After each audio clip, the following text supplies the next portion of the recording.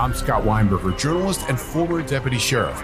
In my new podcast series, Cold-Blooded, I'm embedded in the cold case investigation into the death of firefighter Billy Halpern. Experience this investigation in a truly unique way, untangling secrets that may reveal the answers to not only one case, but almost a dozen.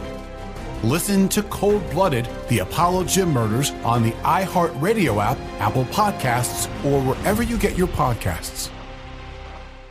Something that makes me crazy is when people say, well, I had this career before, but it was a waste. And that's where the perspective shift comes, that it's not a waste, that everything you've done has built you to where you are now. This is She Pivots, the podcast where we explore the inspiring pivots women have made and dig deeper into the personal reasons behind them. Join me, Emily Tish Sussman, every Wednesday on She Pivots. Listen to She Pivots on the iHeartRadio app, Apple Podcasts, or wherever you get your podcasts. The Big Take from Bloomberg News brings you what's shaping the world's economies with the smartest and best-informed business reporters around the world. We cover the stories behind what's moving money and markets, and help you understand what's happening, what it means, and why it matters every afternoon. I'm Sarah Holder. I'm Saleha Mohsin. And I'm David Gura. Listen to The Big Take on the iHeartRadio app, Apple Podcasts, or wherever you get your podcasts. I'm Saleha Mohsin, and I've covered economic policy for years and reported on how it impacts people across the United States. In 2016, I saw how voters were leaning towards Trump and how so many Americans felt misunderstood by Washington. So I started The Big Take DC. We dig into how money, politics, and power shape government and the consequences for voters. With new episodes every Thursday, you can listen to The Big Take DC on the iHeartRadio app, Apple Podcasts, or wherever you get your podcasts. Okay. Welcome back to the podcast that this is, which is not the podcast that this isn't.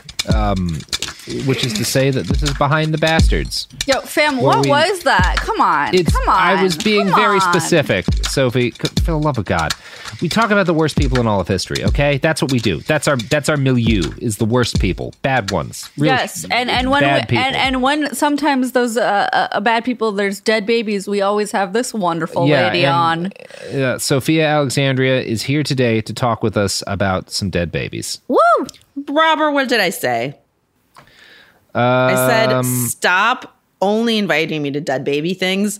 Can you break it up with some adult murder every once in a while? I mean, there was some adult murder in the last one. Come on. Right. Remember? But that doesn't count if part 2 is baby murder. That negates part 1. I don't know that it does. I think hear that you. It just makes for more murdered people. I think that we do one baby murder episode, we do one other people murder episode, and that is a healthy balance for our relationship. You know what? I respect that, and I accept it. Okay. All right. Well, good. See, this is why communication is so critical. Can everybody. You feel? I'm hugging you through the Zoom. Yeah. Thank you so much, Sophie. I'm hugging you. It's important to talk. Yeah. Aw. Yes. Well, thanks for having me. You're welcome. You're welcome. So, this is part 2 of our episode, about Nazis and stuff, right? Do you want to actually introduce me, you fool? Okay, I did. I said you're Sophia Alexandria, who we talk about. Well, you're also a comedian and a podcast that's not host. my name. First of all, pronounce her last name right. Sophia Alexandria. Nope. What? Alexandra, sorry. Jesus Christ. How many fucking times? I was thinking about princesses. I have literally spent hundreds of hours with you. I know. I was thinking of princesses. I too think of royalty when I think of Sophia, but I know how to pronounce her last name. Yes. You're so good at making him look like shit. I know. I'm that about you.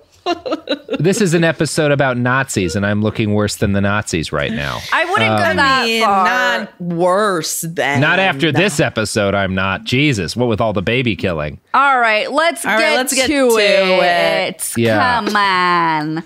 All right, so one of the nice things, Sophia, about studying the old Nazis as opposed to studying today's fascists is that we do know how things ended with the old ones, right? Like, they don't win in the end.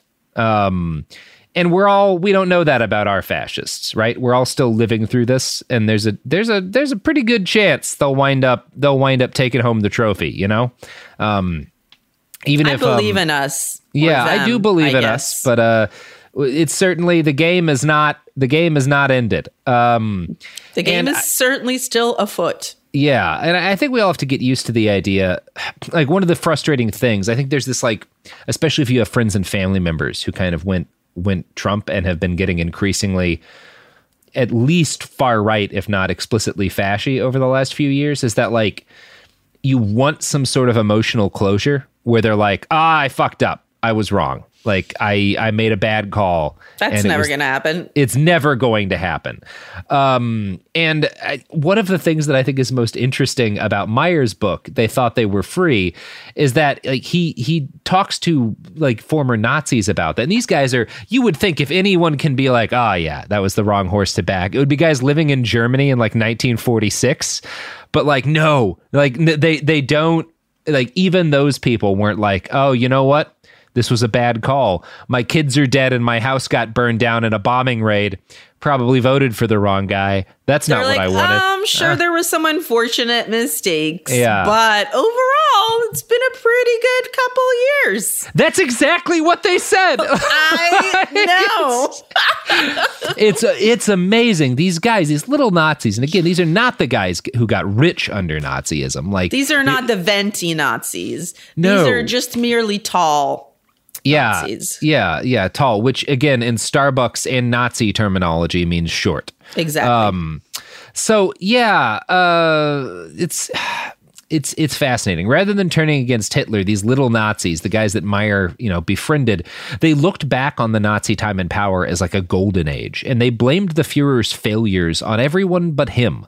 Only one of Meyer's 10 friends was actually willing to condemn large aspects of the Nazi system. As for the others, quote, the other 9 decent, hard-working, ordinarily intelligent and honest men did not know before 1933 that Nazism was evil. They did not know between 1933 and 45 that it was evil, and they do not know it now. None of them ever knew, or knows now, Nazism as we knew it and know it, and they lived under it, served it, and indeed made it. These 9 ordinary Germans knew it absolutely otherwise, and they still know it otherwise. If our view of National Socialism is a little simple, so is theirs. An autocracy? Yes, of course an autocracy, as in the fabled days of the golden time our parents knew. But a tyranny, as you Americans use the term, nonsense. When I asked Herr Wedekind, the baker, why he had believed in National Socialism, he said, because it promised to solve the unemployment problem. And it did, but I never imagined what it would lead to. Nobody did. I thought I had struck pay dirt, and I said, what do you mean, what it would lead to? War, he said. Nobody ever imagined that it would lead to war. And that's interesting. When they talk about what it led to, they're not talking about the Holocaust. They're not talking about the deportations. They're not talking about the murder of the Roma. They're not talking about the murder of, Hitler's political enemies. They're talking about the thing that fucked them up personally. That's what they didn't realize it would lead to. But you know what? That baker has the kind of vibes where he would not bake a cake for a gay couple. Definitely not. And reading that quote reminds me of the perennially relevant tweet by Adrian Bott. I never thought leopards would eat my face, sobs woman who voted for the leopards eating people's faces party.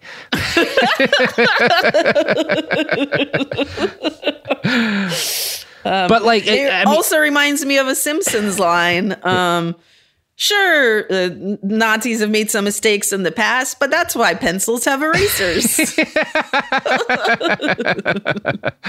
Yeah, it's very funny. I think, though, if we actually want to understand what happened in Nazi Germany and understand our own times better as a result, we do have to understand that, like, when these little Nazis say they had no way of knowing that Hitler was going to lead Germany into a war, they're not lying. It seems like obviously, how could you not know Hitler wanted war?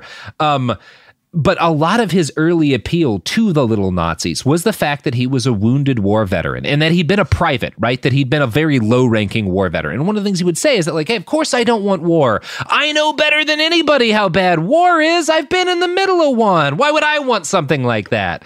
Like, that was one of the lines that he took. Now, it was transparent nonsense, and it was obvious to people at the time who were intelligent, who paid attention. Like, for example, have you heard that Hitler was a Nobel Prize nominee? That's like a thing people talk about, right? That's pretty well known, isn't it? I'm sorry. I didn't know if it was rhetorical or no, he was. Yeah. That's a thing that gets brought up from time to time, that he was nominated for the Nobel Prize. So I thought you were doing a thing where you're like, so we all know this, right? And then I was waiting for you to continue. I thought and then you were just waiting for me to say something. And I was like, did you know we're that? not on the same page. I thought that was, yeah. I don't think that it's something that people talk about as much as him being a vegetarian or whatever. Yeah, or maybe a painter. Not. I read a lot of Hitler, so I'm probably off on what's common knowledge. Sure, you're a big Hitler head. We all know this. Yeah, he was a Hitler stan. Yeah, he was nominated for a Nobel Peace Prize, but the nomination was a joke. It was a satire by a Swedish anti-fascist politician who was being like it's absurd because this guy clearly wants to pull the world into war. So obviously, a lot of people, anyone who paid attention and who was modestly intelligent, knew what Hitler was going to do. I'm not saying that it was hidden in any real way, but it was hidden to these little Nazis, not because Hitler obscured it particularly well, but because the only media they paid attention to was essentially either completely idiotic or complete propaganda. They lived in a media bubble, right? And that we see that today. As Meyer wrote, quote, "Remember, none of these 9 Germans had ever traveled abroad. None of them had ever known or talked with a foreigner or read the foreign press. None ever wanted to listen to the foreign radio when it was legal to do so. None, except oddly enough the policemen, listened to it when it was illegal. They were as uninterested in the outside world as their contemporaries in France or America." And Meyer gets it. Right? You can see reading this book, he doesn't talk a lot about American fascism, but you can see in the way he writes the book, he knew we were vulnerable too. Because these people are everywhere. Yeah. I don't know. How you feeling, Sophia? Just, real positive, waiting for the babies to get here. Yeah, we're just waiting for the other shoe. Come on. Yeah, and then to leave immediately and to leave a pair of shoes behind. A pair of baby shoes, never worn.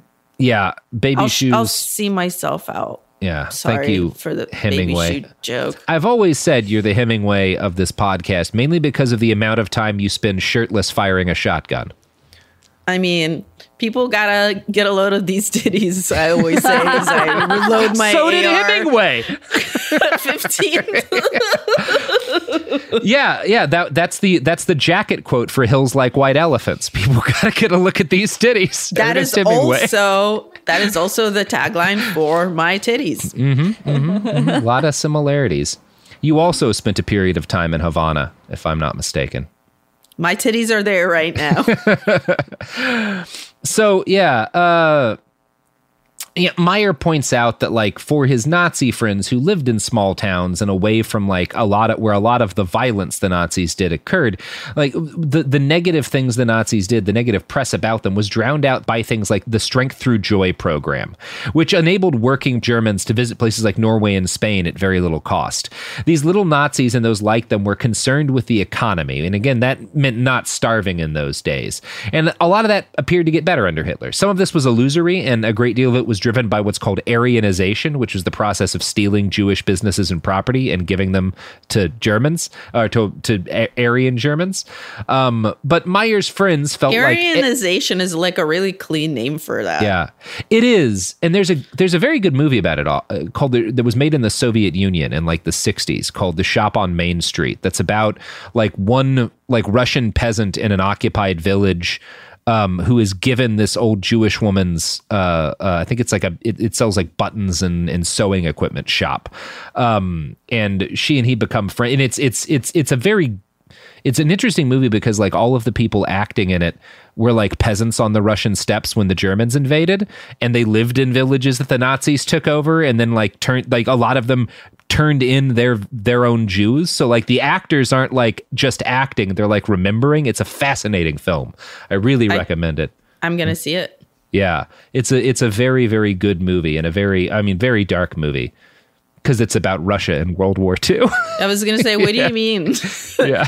It's kind of sounded like a lighthearted romp to me. Yeah. We did talk about Love Actually in part 1. And you knew a name of an actor. I was so in the Love impressed. Actually? Of course, Hugh Grant. Yeah. I was just impressed by your pop is culture Hugh Grant knowledge. Yeah. Is he what? Yeah. He's in it. He plays the Prime Minister of England or something, right? He's the sketchy politician. Yeah. Oh, he's the one that like makes an insane number of like body shaming fat jokes during it. Oh, does he? I don't remember a word of that movie. The whole movie is so fucked up, but the only thing I remember is that Liam Neeson is in it.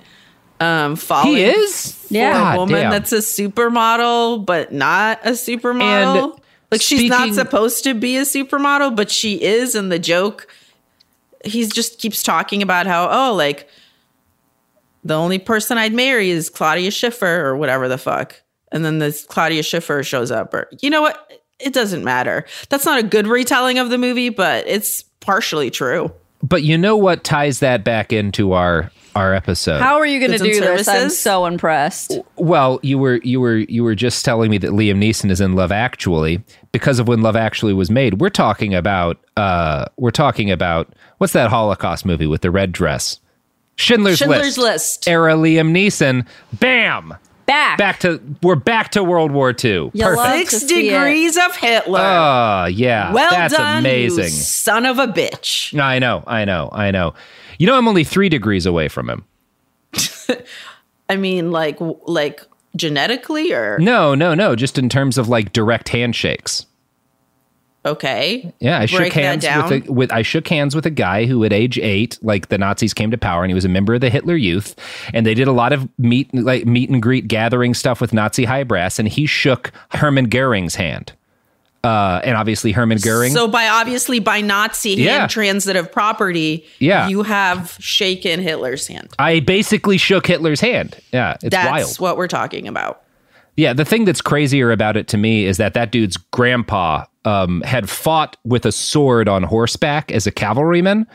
And like that it's that recently that people were doing that. Like, yeah, this dude fought in the 1871 with like a fucking sword on horseback. And I like shook hands with his grandson. And as advanced as we are, we're that close to like people stabbing each other while riding horses. That's so crazy. It's wild, right? Is that when you got into machetes? No, I've always been into machetes. Okay. So, sorry. we got off on a little bit of a tangent here. But kind of what we're talking about. Okay, most of this is for you, but a little bit of this is for me, okay? Okay. It can't be just Hitler, no. 100% of the time. Give me 2% of Hitler-related adjacent. Yeah, Hitler adjacent. And yeah, we're talking about a lot of Hitler adjacent little Nazis here, and these folks were able to kind of get on board because they were distracted by a lot of the benefits of Nazism. They didn't go looking for the ugly stuff, even though they knew some of it was there, because the stuff that was positive was like way more in their faces, and that's really all they cared about. And that's why, even though the Nazis never had an electoral majority, almost every German got on board with Nazism, even if they didn't join the party, during the years in which Hitler was succeeding, right? Because people back a winner.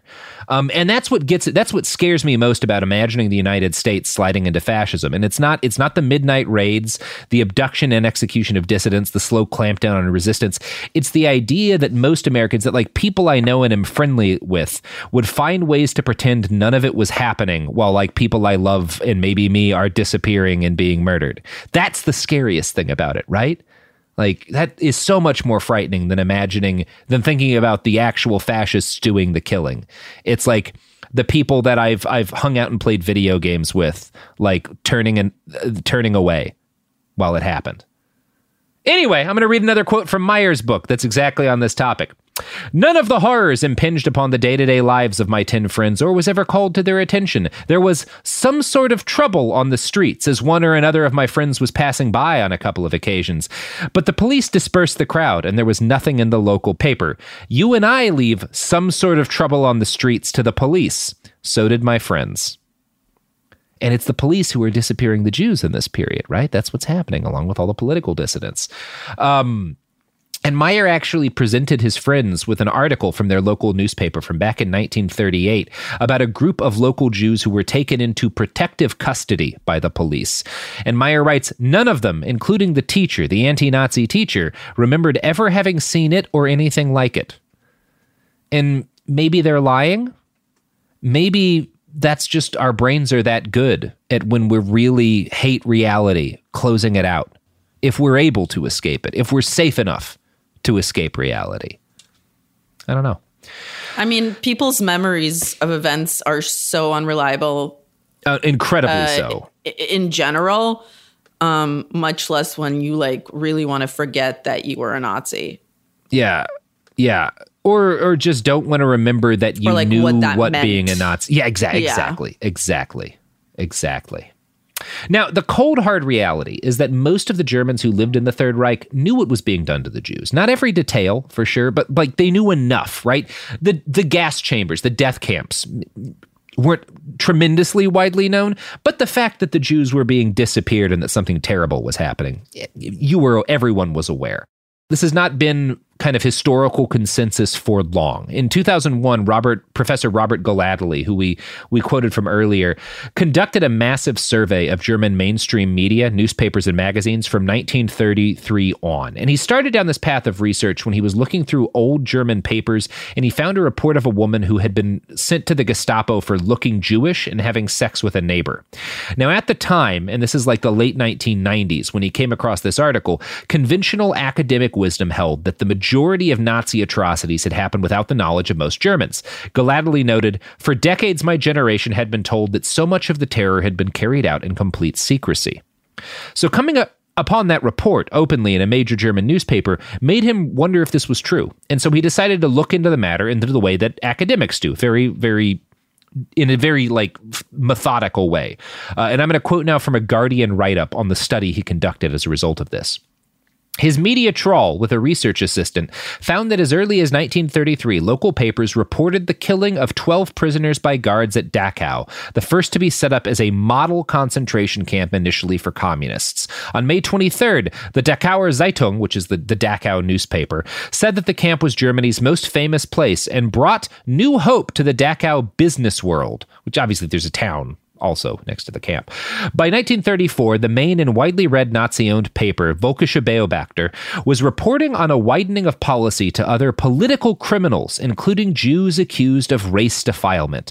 By 1936, communist prisoners were no longer mentioned. In a photo essay in the SS paper Das Schwarzkorps, the Dark Corps, emphasized the camps as places for people for race defilers, rapists, sexual degenerates, and habitual criminals.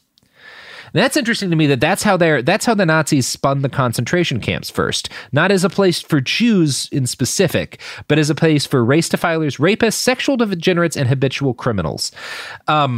And that process continued through the years of the regime's short life. In 1937, Heinrich Himmler made public announcements that still more camps would be needed for those with hydrocephalus, cross-eyed, deformed half-Jews, and a whole series of racially inferior types.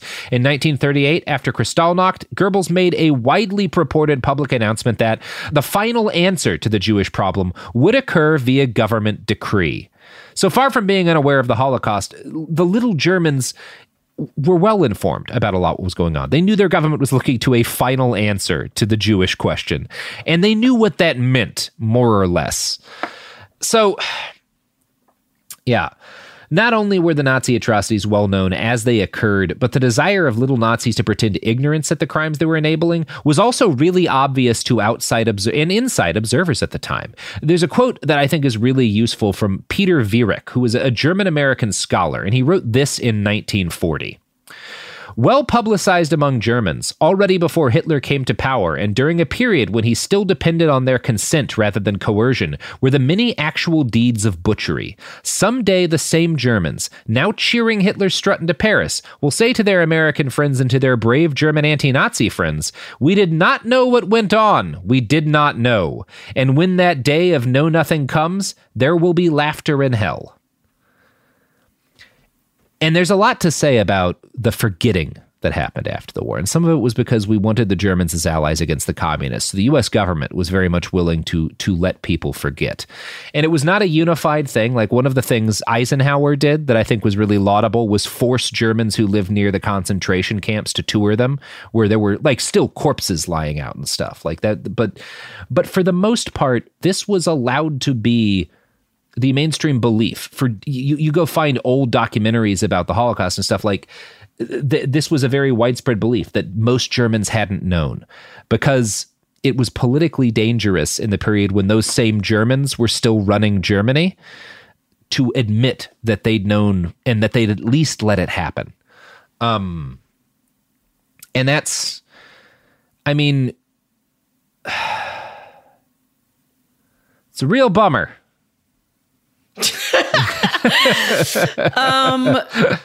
It also makes me think of like the fact that there's so many reminders of what happened in Germany and like all these monuments and stuff, and how that's really important also for reckoning with something that is like a big historical event that most people would like to forget. Yeah, their country was a part of. Yeah, they actually put a lot of, if you go to any of the concentration camps that are actually in Germany, like in order to be a guide at one of those places, like there's a certain level of education you have to have. And the people there are extremely knowledgeable about the Holocaust. And it's something that the German government does now put a lot of importance in. Because you have to, people want to forget that when people want to forget, it's not that just they don't want to remember a bad episode from history. They want to forget that they might do that, right? They probably wouldn't be Nazis, but they would let the Nazis do what the Nazis did. And nobody wants to remember that. Nobody wants to think about that. But it also just makes you think about how much wilder it is that people fight for Confederate monuments here, because they're the opposite of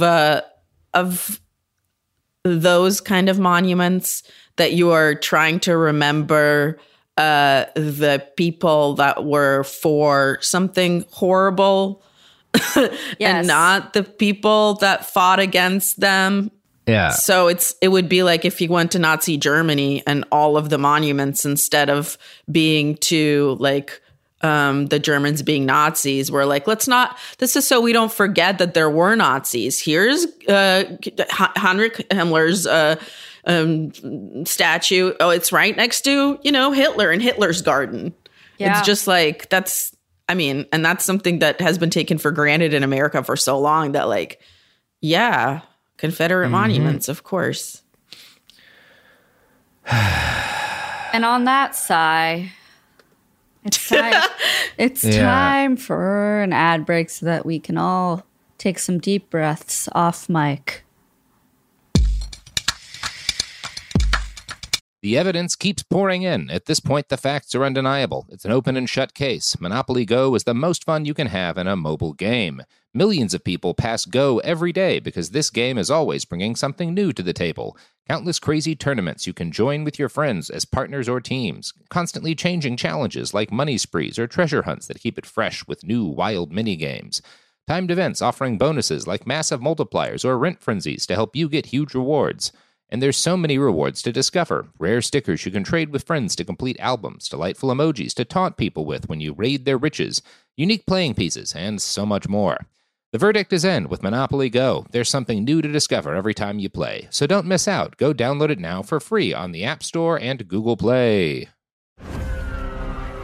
I'm Scott Weinberger, journalist and former deputy sheriff.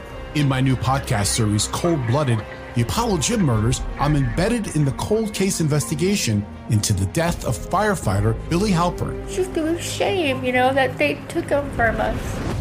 Experience this investigation in a truly unique way, knocking on doors, uncovering new evidence, including the DNA of a potential killer.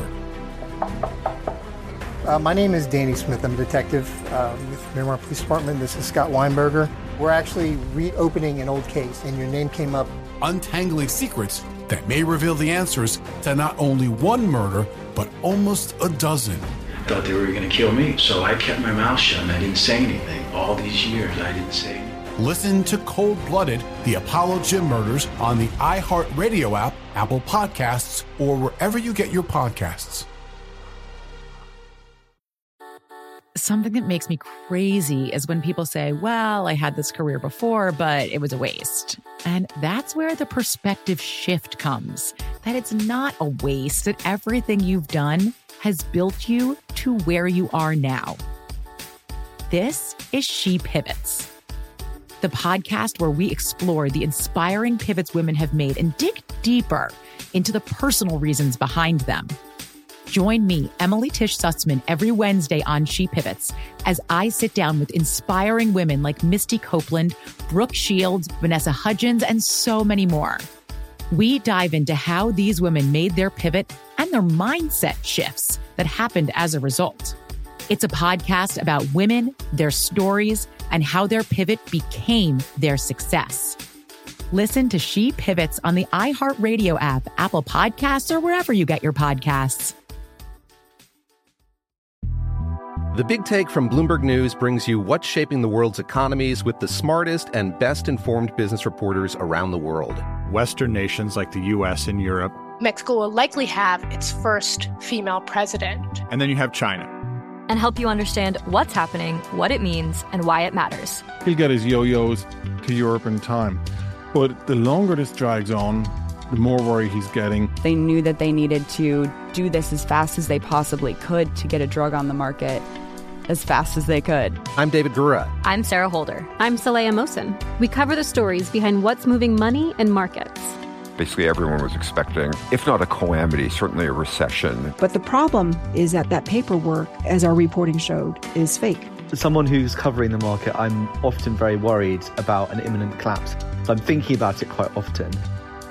Listen to The Big Take on the iHeartRadio app, Apple Podcasts, or wherever you get your podcasts. Woo! I like it when we can be more playful, Robert. Say, welcome back.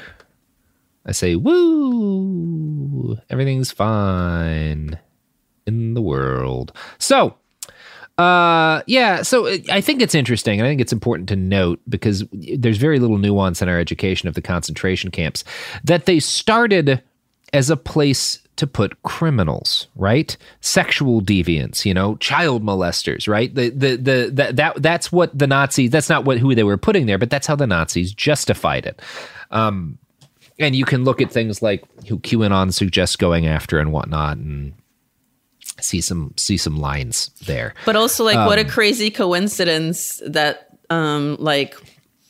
all the people that are the murderers and the rapists and whatever are Jewish and gay and Roma and communist and political dissidents. Wild. That's such a wild coincidence. Yeah, but it is like you see shades of that in our own fascists. This idea that everybody who is actively opposed to the regime is a criminal, Mm-hmm. And they're not just criminals because they're breaking laws in their protests, but they all have they have to be part of some pedophile cabal. They're doing they're all it's and the reason they do that, right? The reason they do that is because it stops normal people from caring. Because normal people don't give a shit if a criminal gets murdered by the cops, because that's supposed to happen. Normal people care when someone they see as a good person gets hurt. They don't care about criminals because there's a lot that's fucked up in our society. But the Nazis were taking advantage of that same thing too. You don't say we're cracking down on political dissidents. It's we're arresting criminals, and then everybody's fine with it. Yeah, I'm going to read a quote from a book called Backing Hitler by Robert Gallatley, who we were just talking about. It's a very good book, and it talks about sort of how the images that the Nazi regime put out to justify the people they were locking away. The social reception of the images that were projected no doubt varied enormously. At one end of the scale, these published accounts had a terrorizing or deterrent effect on potential opponents of Nazism and those who were officially stigmatized. Certainly, many people in the country would have seen through the propaganda. However, for good citizens who wanted to return to an idolized version of German law and order, these images helped to ease the appearance of even the terroristic sides of Hitler's regime. They could read in the press that those who suffered at the hands of the new system were other people, communists and various social outsiders and the Jews. Good citizens were invited to see the camps as educative institutions and as a corrective and a warning to those described as social rabble, that is, men and women who were habitual criminals, the chronically unemployed, beggars, alcoholics, homosexuals, and repeat sex offenders. It's totally different now. The amount of sighing in this podcast. It's like Robert says something and then we're just Also, one thing about Robert and I's chemistry that's not really Robert and my chemistry that's not really popping off over long. What is this? Zoom calls. We're on Zoom now. Yeah. Yeah. Thank you. Because I feel like you pause for me to say something when I have nothing to say and I'm just defeated by the content. And then when I do have something to say, you're like, I'm in the middle of my thoughts. And I'm like, you're right. You're right. My thing was stupid. Yep. And that's what's happening. Podcasting. Yay. You know, maybe delete that. They don't need to know how the sausage is made. No, I like it. Me too. Stop saying that. Yeah. So, Jesus, what a time to be alive. So I could go through and link excerpts from articles that kind of make that point about like Trump talking about violent criminals and like, you know, camps at the border and all the Christo-fascist paranoia about trans people using bathrooms, which when they talk about the Nazis arresting sex criminals, that's who they were arresting. It's not rapists. It was people who had sex they thought was criminal.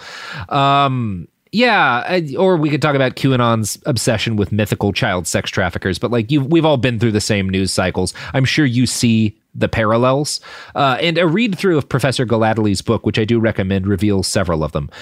Quote, Ulrich Herbert recently suggested that during the Nazi years, there was a growing lack of moral concern in German society for human rights and the protection of minorities, which grew rapidly during the years of the dictatorship and which led to a profound moral brutalization in Germany. That's familiar, right? Growing lack of concern for human rights and protection of minorities in a society, leading to brutalization. Galadely himself uses the term desensitization to refer to the impact that the Nazis' years-long drumbeat of, like, news articles about the people they were arresting and sending away and killing, the impact that had on people. Desensitization. Again, we're experiencing a version of that ourselves with all of the hundreds of thousands of deaths from COVID-19, with the violence in the streets, with, like, this constant drumbeat of police murders. Like, and just, you know, not even from, like, stories about death, but just, like, the sheer amount of horrible things happening, it just numbs you after a while. That was going on then too. Another thing we don't talk about enough. So while we're talking about desensitization and genocide, we should probably talk a little bit about some of the little Nazis who wound up as cogs in the machine of death that actually made the Holocaust happen. This is the dead baby section, Sophia. Finally. Yeah, it took you a very long time. Gonna earn my keep here. Jesus. I had a fucking prologue in this sumbitch. So I want to quote now from an article in Der Spiegel titled "Everyday Murder: Nazi Atrocities Committed by Ordinary People." Quote, perpetrators included both committed Nazis and people who had nothing to do with the Nazis. The murderers and their assistants included Catholics and Protestants, the old and the young, people with double doctorates, and poorly educated members of the working class. And the percentage of psychopaths was not higher than the average in society as a whole. One thing you have to accept if you really want to understand the Holocaust is that most of the people involved were what we would describe as mentally healthy. They were not people who could have been diagnosed with any sort of mental illness.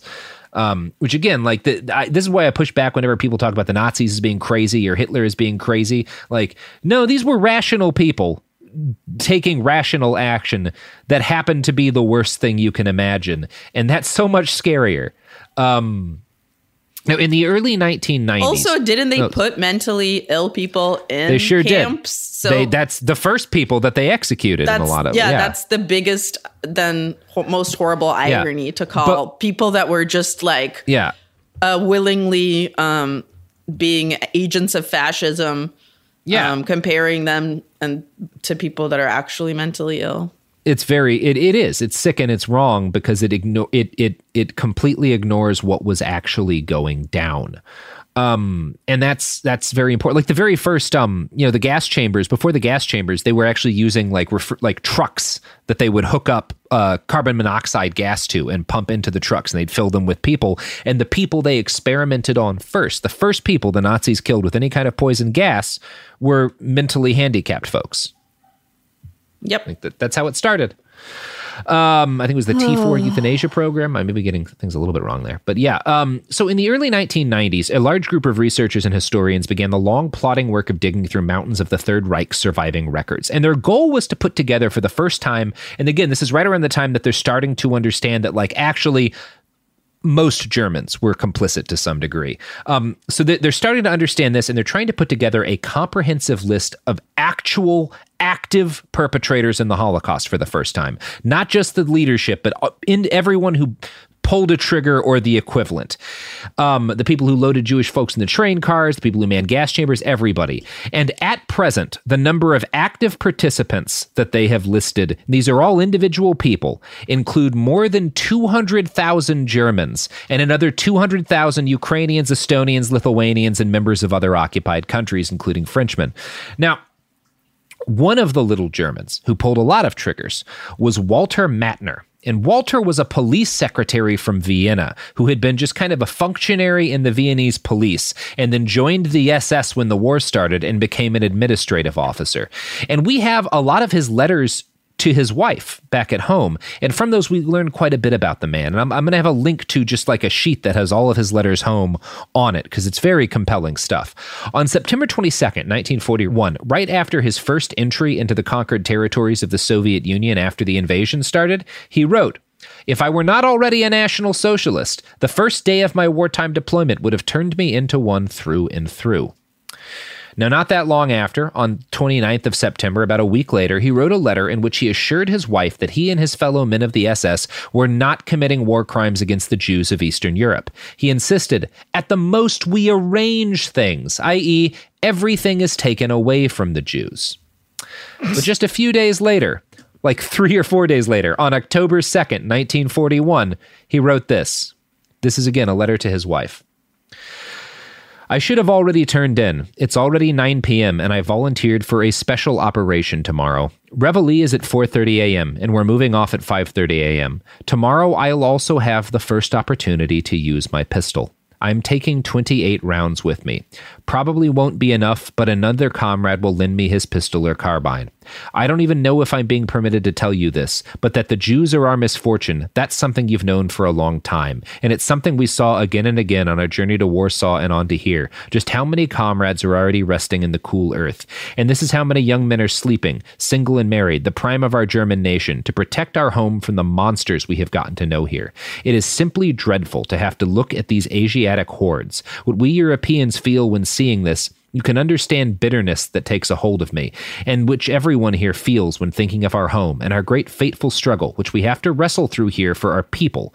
What are 1,200 Jews, who are too many in yet another city and have to be bumped off, as the saying goes? It is only the just punishment for all the suffering they have inflicted and continue to inflict on us Germans. Until I arrive home, I shall tell you nice things, but enough for today. Otherwise, you'll believe that I'm bloodthirsty." Wow. On October 7th, Walter and his comrades traveled to a village named Mogilev in Belarus. There they gathered up 2,273 Jewish people. They stripped them of everything but the clothes on their backs, lined them up beside an open pit, and shot every single one of them to death at close range. Walter Mattner, mild-mannered police secretary, wrote this home to his wife. "For the first truckload, my hand trembled slightly when shooting, but one gets used to it. By the time the 10th truck arrived, I was already aiming steadily and fired surely at the many women, children, and infants. Bear in mind that I also have 2 babies at home, to whom these hordes would do the same, if not 10 times worse. The death we gave them was a nice short death compared to the hellish torture meted out to thousands upon thousands in the dungeons of the GPU. Infants flew in a wide arc through the air, and we blew them away while still in flight, before they then fell into the pit and the water. Let's get rid of this brood which has plunged the whole of Europe into war and is still mongering in America until it drags them into the war as well. Hitler's words are coming true, what he once said before the war began. If Jewry believes it'll be able to incite a war in Europe again, it won't be the Jews who will triumph, but it will herald the end of Jewry in Europe. Mogilev has now lost a number with 3 zeros, but that's of no consequence here. I'm already looking forward to it, and many here are saying that when we return home, it's the turn of our local Jews." This is probably a cool time to mention that my grandma's family was shot to death. Yeah. By the Nazis. So it's bringing back some real fond memories. Yeah. Yeah, these are the people who do that. And it happened to a tremendous degree. The guys who did this, for the most part, were groups called the Einsatzgruppen, which was like, it means special task unit. And it was it was a lot of SS, like it was like the folks that they recruited for this, a lot of them had been local police officers before. And these were folks who were willing, this was kind of the first attempt at carrying out a genocide en masse. And they did it with gunfire. And they realized very quickly that this was not efficient. It was not efficient. And we'll talk about that a little bit later. But reading about Mattner's crimes in particular brought to mind a passage from Meyer's book that I find rather striking. And I'm gonna read that passage now. The German language, like every other, has some glorious epithets, untranslatable. And Willgewordene Spiceburger is one of them. It means, very roughly, little men gone wild. I think about that a lot when I think about us. When I think about some of the things I've seen in the streets. Little men gone wild. That's some powerful shit. Yeah. So as it turned out, Mattner, obviously, former police officer, killing people in Belarus for the Third Reich, and his fellow police back home in Germany were hard at work on that same task. And they thought they were free. Meyer notes that his friend, the sensitive politician Hofmeister, quote, did his duty in 1938 when he was ordered to arrest Jews for being Jews. One of those he arrested, the tailor Marowitz, and this guy survived the war, calls him a decent man, which I have trouble getting into that guy's head too. But it's a shade of genocide that we don't see enough. I think that is important to tell people about. Yeah, definitely. Yeah. One of the most bitter and fucked up realities of the Holocaust is that a lot of the killing was done by folks who would otherwise be described as decent men, people who were good husbands and good fathers and friendly, positive members of their community, nice people who would have smiled at you as you passed them on the street when they were old men, and people who also played an active role in the extermination of millions. People like, for example, Major Trapp of Reserve Police Battalion 101, and I'm going to quote from The Guardian to tell you about Major Trapp. According to witness testimony, Major Trapp was in tears when he ordered the shooting of 1,500 women, children, and elderly Jews near Warsaw, all the while saying, an order is an order. In July 1942, his men drove the victims out of their homes, loaded them into trucks, and took them to a remote clearing to be executed. They shot them in the head or in the back of the neck, and in the evening, the soldiers' uniforms were covered with bone fragments, brain matter, and blood stains. And that's, I think, almost a more useful picture of what it means to commit genocide, is this man weeping and going through with it anyway, because it's an order. That's just so fucking frightening to me. I think anytime you justify anything with it's an order, it's a frightening thing. Yeah. Because it just completely takes away the humanity of a decision all the way. Yeah, and it's why we decided at Nuremberg that being under orders was not an excuse to commit genocide, because it's not. But it is precisely because of that. Of that guy. Yep. Now, you may have noticed that a lot of the folks we're talking about in this segment about people who actually committed genocide by pulling triggers themselves, a lot of those people were cops. Strange. Weird. Strange. Yeah. Wonder what the connection is there, huh? Yeah, the Nazi state was adept at using regular police to round up Jews and other undesirables. And overwhelmingly, German police officers who were not members of the Nazi party previously agreed to do this work without complaint. Timothy Snyder, a Holocaust scholar and one of the world's great experts on fascism, one of your must-reads if you want to understand what happened, notes in his book Black Earth that regular police were a key resource for the Nazis. Quote, After its triumph in the Night of Long Knives, the SS implemented Hitler's fourth innovation, the hybridization of institutions. Crime was redefined, racial and state organizations were merged, and cadres were rotated back and forth. In 1935, in a significant reform, Himmler explicitly redefined the SS and the police apparatus as a single organ of racial protection. Himmler, who served a racial movement rather than a traditional state, personally directed both the SS and the German police from 1936. The investigative service of the SS proposed a new definition of political crime. It was not crime against the state. The state had validity only insofar as it represented the race. Since politics was nothing but biology, political crime was a crime against the German race. Now, later on in that same book, Snyder continues, the Einsatzgruppen were also hybrid organizations, mixing SS members and others. The police forces themselves were hybridized from within, as police officers were recruited to the SS, while SS officers were assigned to the police. The secret state police, the detectives of the criminal police, and even the regular uniformed order police were to become Himmler's racial warriors.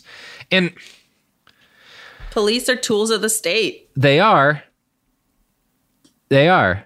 And if we're talking about hybridization of the police with, shall we say, federal forces, can we think I don't of know, anything? say armored vehicles or yeah. I don't know. Yeah, or deputized cops who get federal arresting powers. Or what's been happening with ICE for the last 4 years. I'm going to quote from a ProPublica article here. In the year after President Trump took office, state and local police officers across Pennsylvania swept carloads of Hispanic immigrants into ICE's net. In the process, they helped the agency's regional field office tally more at-large arrests of undocumented immigrants without criminal convictions than any of the 23 other field offices in the country. These are immigrants picked up in communities, not at local jails and prisons. Last year, 5 states, New York, California, Illinois, Oregon, and Washington, limited how police can question immigrants about their legal status or hold them for ICE without a warrant. Separately, more than 400 counties restricted their engagement with ICE enforcement, according to a national survey. On the other hand, 59 local agencies in 17 states have partnerships with ICE to train and deputize their officers to enforce immigration laws. Hybridization, baby!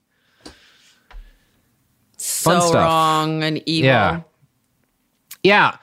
And it makes you wonder how many major traps exist on our police forces today. Men who might be friendly and polite, but who would stand there with tears in their eyes and shoot dissidents if that's what they were supposed to do. Popular history likes to focus on outrageous villains like, Hitler. But I think these guys are more important to study. These otherwise decent, normal people who completely fail the thing that turns out to be the greatest moral test of their lives. ICE agents, anyone who's running any of the detention facilities Absolutely. Or abusing children in those facilities, any of those things. But also, in a way, all of us who live with it. Everyone who's able to live with it, That brings me back to the littlest of the little Nazis. These guys, these men and women who lived in quiet, small towns and villages and suburbs, and most of these people were people of conscience. They didn't vote for Hitler when they had a chance to vote for Hitler. And, to the extent that they were aware of what was going on, a lot of them probably wondered, what can I do? How can I keep this from happening? And part of why they let it happen, part of why they sat back while their camps were killing people, were sterilizing people, is because they were just overwhelmed by daily life. Like, if you read these people's interviews, that's a thing you'll hear a lot, is that there was just so much going on, right? There was so much happening in the world and so many different, things occurring. I didn't know what to do, and I was just exhausted all the time. It's a great excuse, isn't it? Yeah.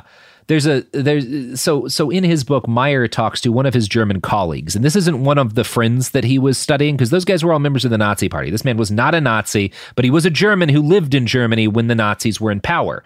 He was a linguistics expert and an academic who was obsessed with the study of Middle High German. So he had his field of study that he loved and was tried to kind of pour himself into while the Nazis rose to power. He told Meyer, quote, What happened here was the gradual habituation of the people, little by little, to being governed by surprise, to receiving decisions deliberated in secret, to believing that the situation was so complicated that the government had to act on information which the people could not understand, or so dangerous that, even if the people could understand it, it could not be released because of national security.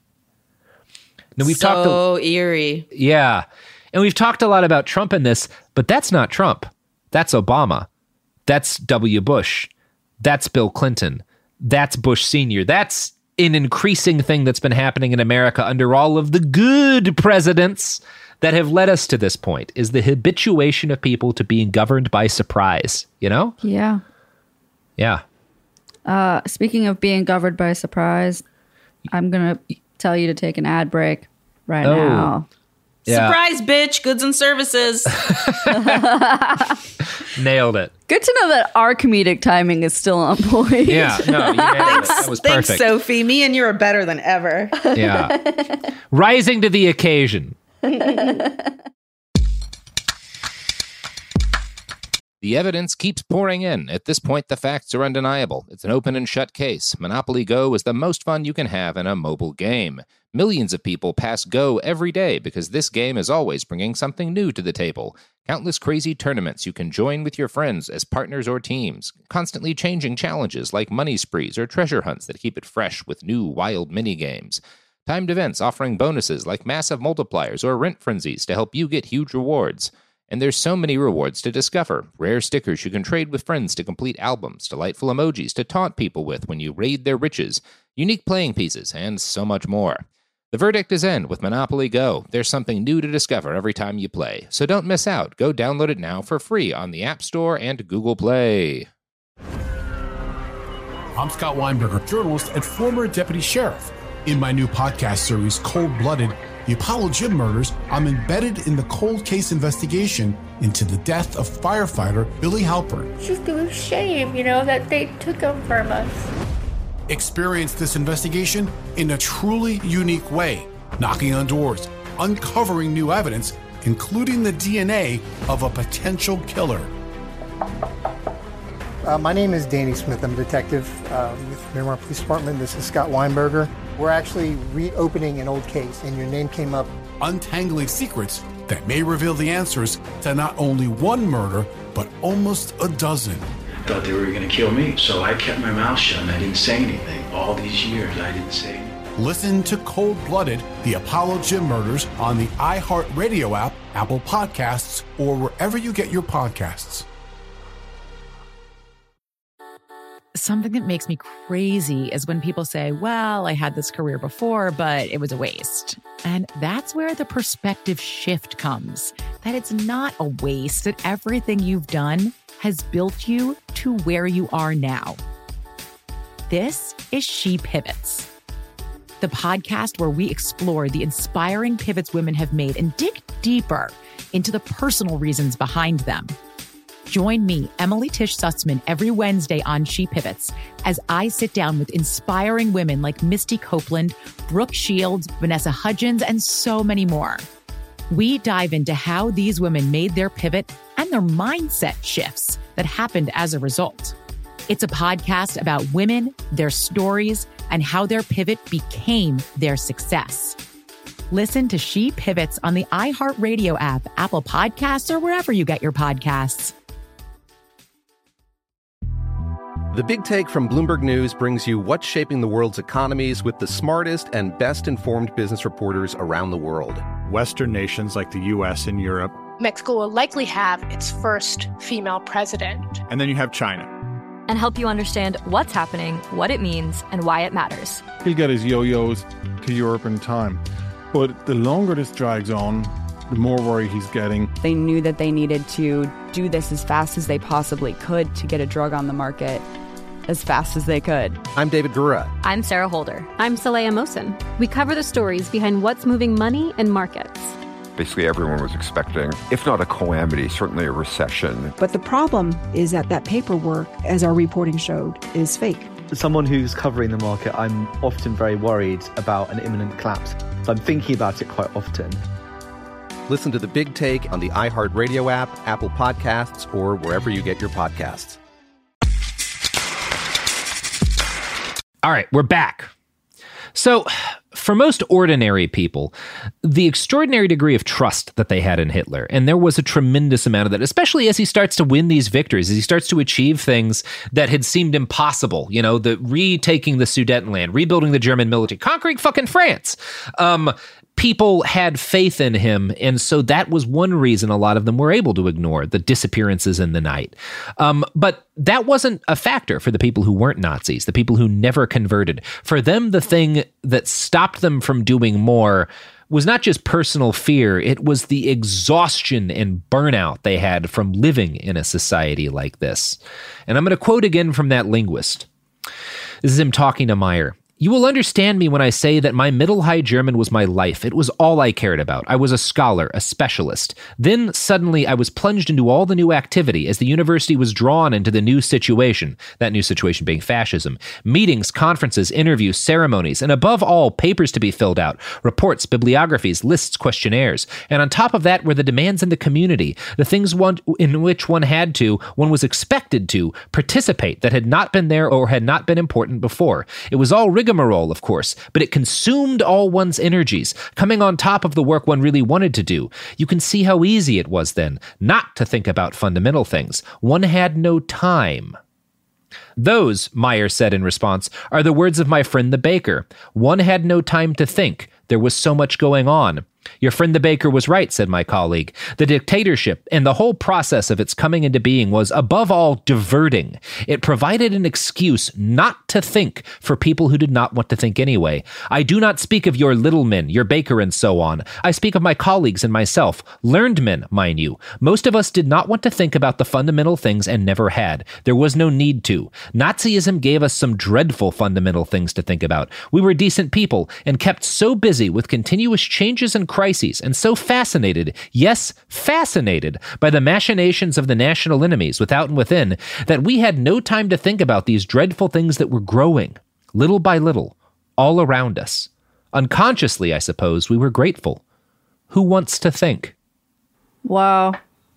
Damn. Yeah. That's real. I didn't like that. But yeah. I see myself in this photo and I don't like it. That's how, if you really study the Nazis, you should see yourself more and more with everything you learn in them. And if you don't, you're not studying them right. That's what's scary about them. That's what's scary about the Holocaust. They thought They Were Free is a chilling book, but I don't think there's any competition for the most frightening passage in the whole work. Oh. It comes when Meyer sat down with one of his colleagues, a chemical engineer. And again, this is another non-Nazi. Wait, and this is more depressing than the one you just read? Yeah. Oh, yeah. Yes. This is the bleakest thing I may ever have read. So he sits down with this anti-Nazi colleague of his, a chemical engineer who lived through the Reich, and he asks him one day, "Tell me now, how was the world lost?" And this is his colleague's response. "The world was lost one day in 1935, here in Germany. It was I who lost it, and I will tell you how. I was employed in a defense plant, a war plant, of course, but they were always called defense plants. That was the year of the National Defense Law, the law of total conscription. Under the law, I was required to take the oath of fidelity. I said I would not. I opposed it in conscience. I was given 24 hours to think it over. In those 24 hours, I lost the world." "Yes," I said, and this is Meyer speaking. "You see," his friend responded, "refusal would have meant the loss of my job, of course, not prison or anything like that. Later on, the penalty was worse, but this was only 1935. But losing my job would have meant that I could not get another. Wherever I went, I should be asked why I left the job I had, and when I said why, I should certainly have been refused employment. Nobody would hire a Bolshevik. Of course, I was not a Bolshevik, but you understand what I mean." "Yes," Meyer said. I try not to think of myself or my family. We might have gotten out of the country in any case, and I could have got a job in an industry or education somewhere else. What I tried to think of was the people to whom I might be some help later on if things got worse, and as I believe they would. I had a wide friendship in scientific and academic circles, including many Jews and Aryans too, who might be in trouble. If I took the oath and held my job, I might be of help somehow as things went on. If I refused to take the oath, I would certainly be useless to my friends, even if I remained in the country. I myself would be in their situation.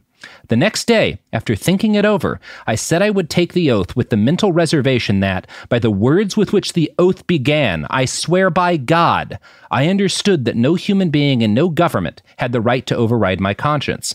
My mental reservations did not interest the official who administered the oath. He said, "Do you take the oath?" And I took it. That day the world was lost, and it was I who lost it. Do I understand, Meyer said, that you think you should not have taken the oath? Yes. But, Meyer said, you did save many lives later on. You were of greater use to your friends than you ever dreamed you might be.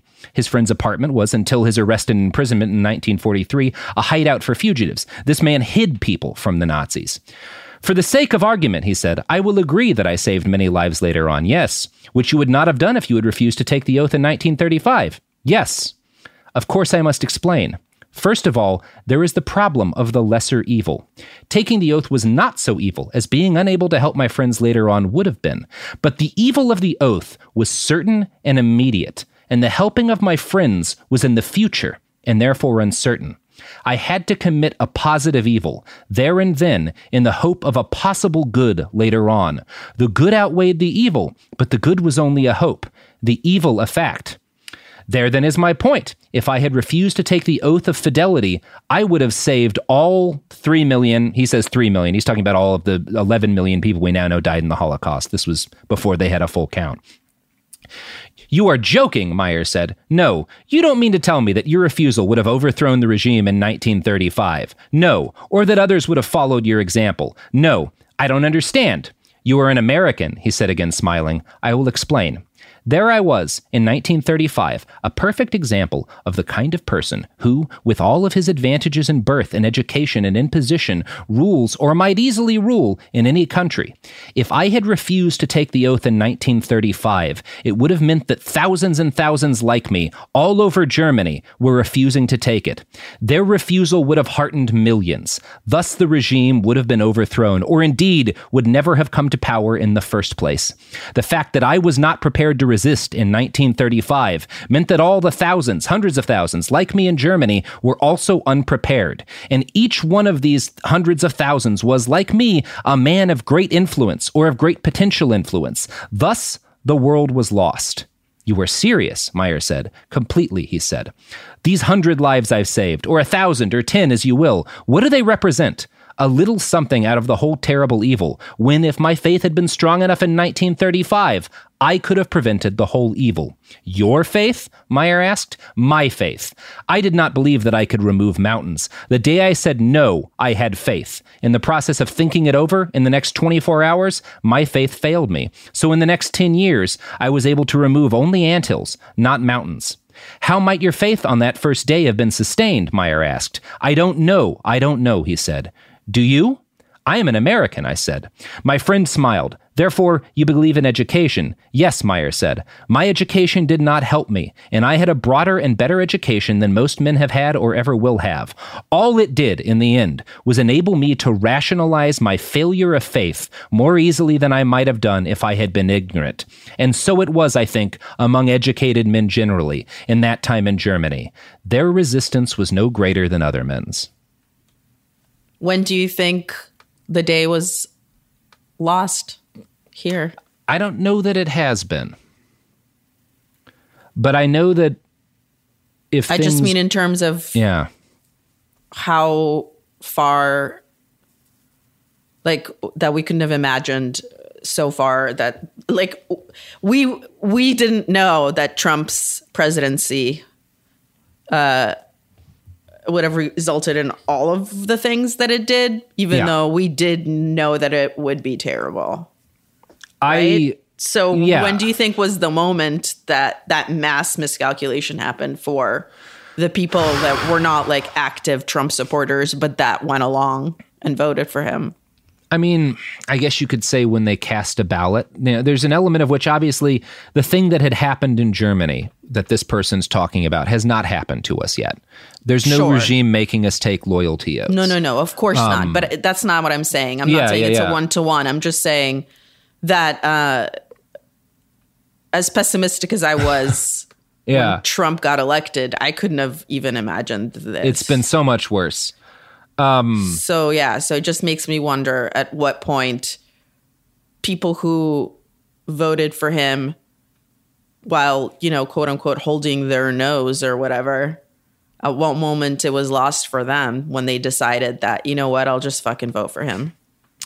Yeah. I mean, it's gotta be. It can't be the emails. Like, what was the straw? I don't know. That's a question I go with all of the time. And some of it is that, as it was then, the thing that I think this fellow's talking about that we have not hit yet is the time at which decent people completely surrender to the regime.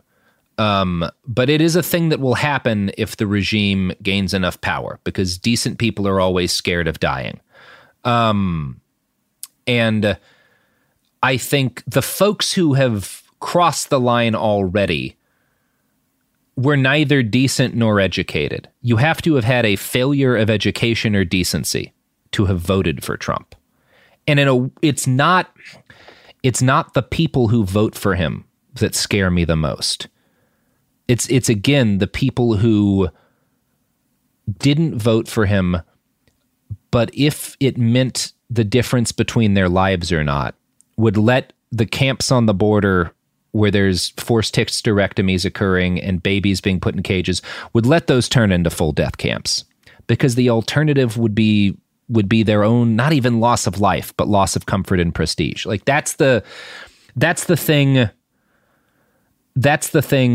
Like the lesson that this guy's trying to get across to people is that it is not the fascists' decision to let the fascists win. They don't make the final call. We do. They only win if we consent to their victory, as millions of decent people consented to the victory of the Nazis. Mic drop. Yeah. You want to plug your pluggable, Sophie? Fucking fuck yourself. Sorry, I'm on the edge of tears, so I'm trying to. Oh, I know. I feel that. I felt that energy this whole time. I was on the verge of tears earlier. It's the kind of life we're living, my man. Yep. Cool times. So, guys, follow Check it me. out. Yeah. I really don't want to do this. Hit us up on the gram. If you want to not kill yourself, I guess, maybe listen to my comedy album, Father's Day, available wherever you listen to things. Can I just say that when I press shuffle on my music library and it's you and you come up after a really somber song, it's so great.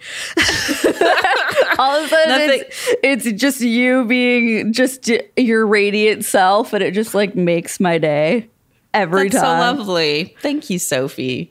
Yeah. If you guys want to find my podcasts that are not about dead babies, learning some of great transitions from Robert, you can catch me talking about 90 Day Fiancé on 420 Day Fiancé with Miles Gray from the Daily Zeitgeist, and Private Parts Unknown, my podcast with Courtney Kosak about love and sex. Yeah. And let's fight fascism real quick. Please. Yeah, real quick. Just for a second. Just as a treat. A couple of minutes. Yeah. Podcasts. Happy Trump COVID Day. No comment. Not a single comment was given. Good stuff. That's the podcast. That is the damn sorry podcast. It was so depressing. Yeah, damn. Thanks, I guess. All right. Well, sorry, Sophia. I'm Scott Weinberger, journalist and former deputy sheriff. In my new podcast series called Blooded, I'm embedded in the cold case investigation into the death of firefighter Billy Halpern. Experience this investigation in a truly unique way, untangling secrets that may reveal the answers to not only one case, but almost a dozen. Listen to Cold Blooded, the Apollo Gym Murders on the iHeartRadio app, Apple Podcasts, or wherever you get your podcasts. Something that makes me crazy is when people say, well, I had this career before, but it was a waste. And that's where the perspective shift comes, that it's not a waste, that everything you've done has built you to where you are now. This is She Pivots, the podcast where we explore the inspiring pivots women have made and dig deeper into the personal reasons behind them. Join me, Emily Tish Sussman, every Wednesday on She Pivots. Listen to She Pivots on the iHeartRadio app, Apple Podcasts, or wherever you get your podcasts. The Big Take from Bloomberg News brings you what's shaping the world's economies with the smartest and best-informed business reporters around the world. We cover the stories behind what's moving money and markets, and help you understand what's happening, what it means, and why it matters every afternoon. I'm Sarah Holder. I'm Saleha Mohsin. And I'm David Gura. Listen to The Big Take on the iHeartRadio app, Apple Podcasts, or wherever you get your podcasts. I'm Saleha Mohsin, and I've covered economic policy for years and reported on how it impacts people across the United States. In 2016, I saw how voters were leaning towards Trump and how so many Americans felt misunderstood by Washington. So I started The Big Take DC. We dig into how money, politics, and power shape government and the consequences for voters. With new episodes every Thursday, you can listen to The Big Take DC on the iHeartRadio app, Apple Podcasts, or wherever you get your podcasts.